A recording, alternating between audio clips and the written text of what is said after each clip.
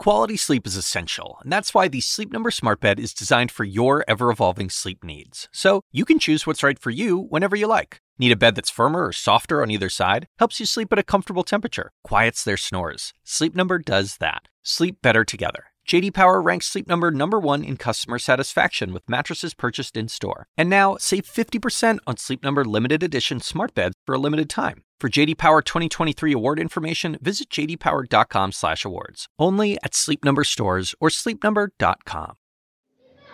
We deserve better than this. I mean, I'm living in a disgusting place.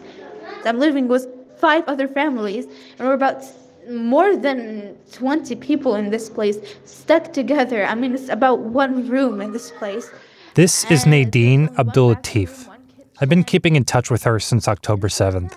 She sends me voice notes when the internet is strong enough.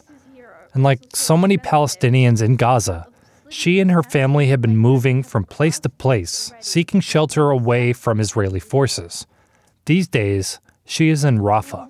The prices here are also so expensive, and the thought of sleeping in tents, me and my family have crossed it already. I mean, we slept in tents before. Like we talked about last week, Rafah is filled with over 1 million Palestinians, many crammed into tents, like Nadine mentioned. This is Israel's next target in its war against Hamas. But there is nowhere further south to flee to. Most of what these Gazans left behind up north is completely bombed out, and the death toll in Rafah is already starting to rise. By late morning, almost 100 people had been reported dead, women and children, and this appears to be a direct result of this hostage rescue.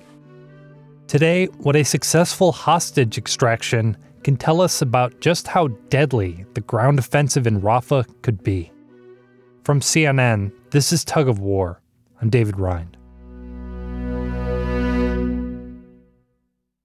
Nick Robertson is CNN's international diplomatic editor. He is in Tel Aviv. And Nick, can you tell me about this hostage rescue Israeli forces carried out earlier this week inside Rafah? Like, how did this play out?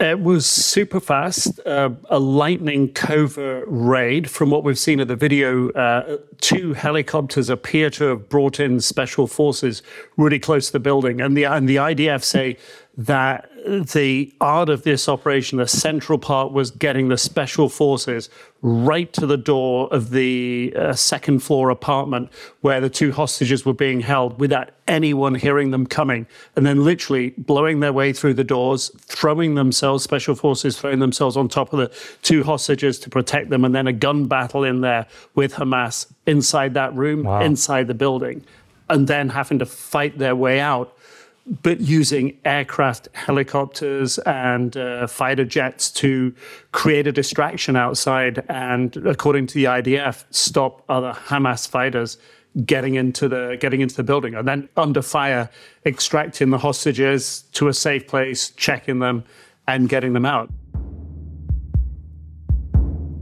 I think one of the incredible things about it, as the IDF tells it, that the special forces went into the room at 1:49 in the morning. By 1:50, they were leaving. So a minute in the room. Wow. That was close to 2 a.m.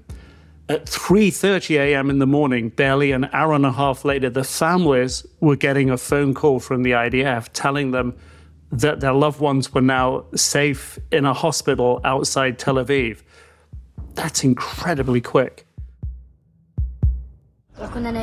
We were asleep, and then suddenly we heard the sound of missiles falling around us, Hisa says.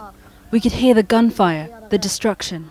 But the operation did have a huge impact on the Palestinian residents of Rafah. This apartment building was in the center of Rafah. And right as the IDF was extracting their troops, and they say they were laying down, essentially covering fire against Hamas, this is when reports started coming in from civilians and from the Red Cross inside of Rafah that there were a huge number of casualties, women, children being brought to local hospital, and the local hospital just couldn't cope. We were at home when the airstrikes began, this young girl says. I told my mother that I wanted to use the bathroom. Then suddenly, all the walls of the bathroom and all the water containers above us collapsed on me. And by late morning, almost 100 people had been reported dead, women and children. And this appears to be a direct result of this hostage rescue.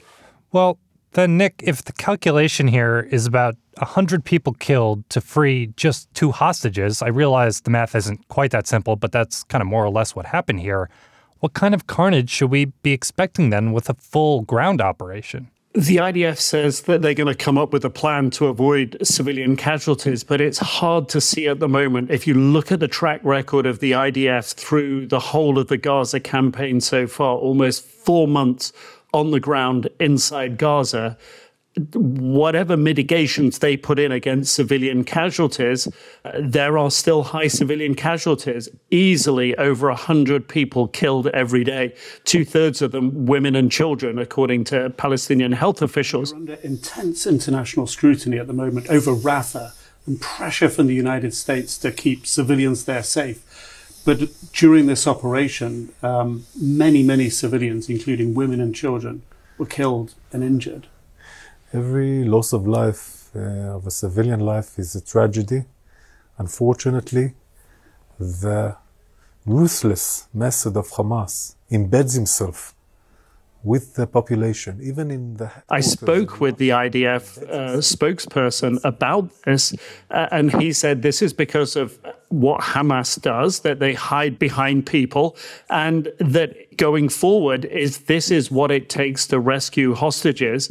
This is what they'll do. In the same time, we are talking and coordinating with our allies, United States, and also with Egypt. We are now in advanced planning about our operation in Rafah. But this is an advanced planning, need to be authorized by the cabinet. There are conditions that need to be set in order to do that. They made the claim that they have so far either killed, captured, or injured over 20,000 Hamas operatives. They say that this ratio, as they look at it, of killed Hamas operatives versus killed civilians is a very good statistic for military operating in this environment. We try to do everything in our means in order to minimize those casualties. There are still casualties because of Hamas' horrific philosophy. But every indication is that the civilian casualties will continue if there's an IDF military operation on the ground. Yeah, and any ratio, it probably doesn't matter to Palestinian people just trying to stay alive in Gaza. Yes. I'll have more with Nick in just a bit.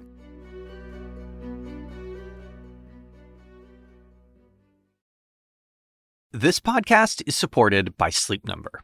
Quality sleep is essential. That's why the Sleep Number Smart Bed is designed for your ever-evolving sleep needs, so you can choose what's right for each of you whenever you like. Need a bed that's firmer or softer on either side? Helps you sleep at a comfortable temperature. Quiets their snores? Sleep Number does that. Only Sleep Number Smart Beds let you each choose your ideal comfort and support, your Sleep Number setting. Sleep Number Smart Beds learn how you sleep and provide personalized insights to help you sleep better. All Sleep Number Smart Beds feature cooling, pressure-relieving comfort layers for soothing sleep throughout the night. Temperature-balancing bedding is designed to move heat and moisture away when you're hot. When you're cool, they hold their energy to help warm you. Sleep better together. J.D. Power ranks Sleep Number #1 in customer satisfaction with mattresses purchased in-store. And now, save 50% on Sleep Number limited edition smart beds for a limited time. For J.D. Power 2023 award information, visit jdpower.com/awards. Only at Sleep Number stores or sleepnumber.com. We're back with Tug of War. I'm speaking with CNN's Nick Robertson. It's not lost on me that amidst all the suffering in Gaza, 2 families back in Israel were able to be reunited with their loved ones after this rescue. How are they talking about how these reunions went? On Monday morning, everyone in Israel woke up with this amazing sense that after all this waiting, after all the worry, after all the anxiety and concern, suddenly there was a bright light, a positive moment. And the IDF had done what had seemed impossible. They'd only been able to free one hostage, a young female soldier, back in the end of October last year. Right. This was proof for the IDF and for the people of Israel that the IDF could release hostages. It was a boon for Prime Minister Netanyahu that his view of continuing to fight Hamas was the right view. And for everyone in Israel, it was a sense of relief for the families. And the emotion on the faces of Luis and Fernando and their families when they were released was so intense and overwhelming here for so many people. I was so happy. We were crying, and it was a very emotional moment. And how are they both? And how they are now, they are a little thin, different. They lost some weight. They lost a little weight. They were in... The families told me that, both men looked pale, they'd lost weight, they were walking, which they thought was good and positive. They were clearly only at the very beginning of coming to terms with the ordeal that they've been through. One of them was remarking about, oh my gosh, you've got cell phones. They hadn't seen a cell phone for 128 days. And what questions are they asking you? My uncle asked me about the bicycle he gave my daughter 4 months ago. Really? He's using it. Yes, he's amazingly sweet, my uncle. So he's really alert. He's really thinking about the family. Yes, they are okay now. And the son-in-law, he said, and he remembered it was my birthday today. So there was this real sense of elation. But it was very interesting because the son-in-law of Luis Ha told me that the families have this immense feeling that they are now in a better place, that their loved ones are home, but they want to see the other 134 hostages home. I must say to the world, to my government, to everybody who is involved in it, please strike a deal. Strikingly, he told me that it should be done through negotiations and not through fighting. Yeah, I was going to say, a rescue like this does not seem, replicable on any grand scale. It doesn't seem sustainable or replicable. And the son-in-law of Luis told me there should be a deal. Why a deal and why not keep fighting? It might come in parallel sometimes, but personally, I don't believe that we can take out all the 134 hostages only by military actions. At one stage or another, you need to strike deals. It doesn't matter. And he said it doesn't matter if it's our pressure or their pressure that brings about a deal. They think that's the best way forward. And many of the other hostage families believe that as well. They want their loved ones home, and they think it's time for a deal to do it. And as we speak, many of the major players are meeting now in Cairo. We'll see what comes of that. Always good to chat with you, Nick. Thank you.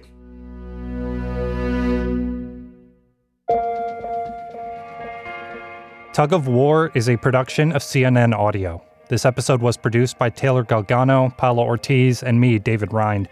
Our senior producer is Haley Thomas, Dan DeZula is our technical director, and Steve Lichtai is the executive producer of CNN Audio. We get support from Alex Manasseri, Robert Mathers, John Dianora, Lenny Steinhardt, Jameis Andres, Nicole Pesaru, and Lisa Namarau. Special thanks to Caroline Patterson, Joe Shelley, and Katie Hinman. We'll be back on Friday. Talk to you then.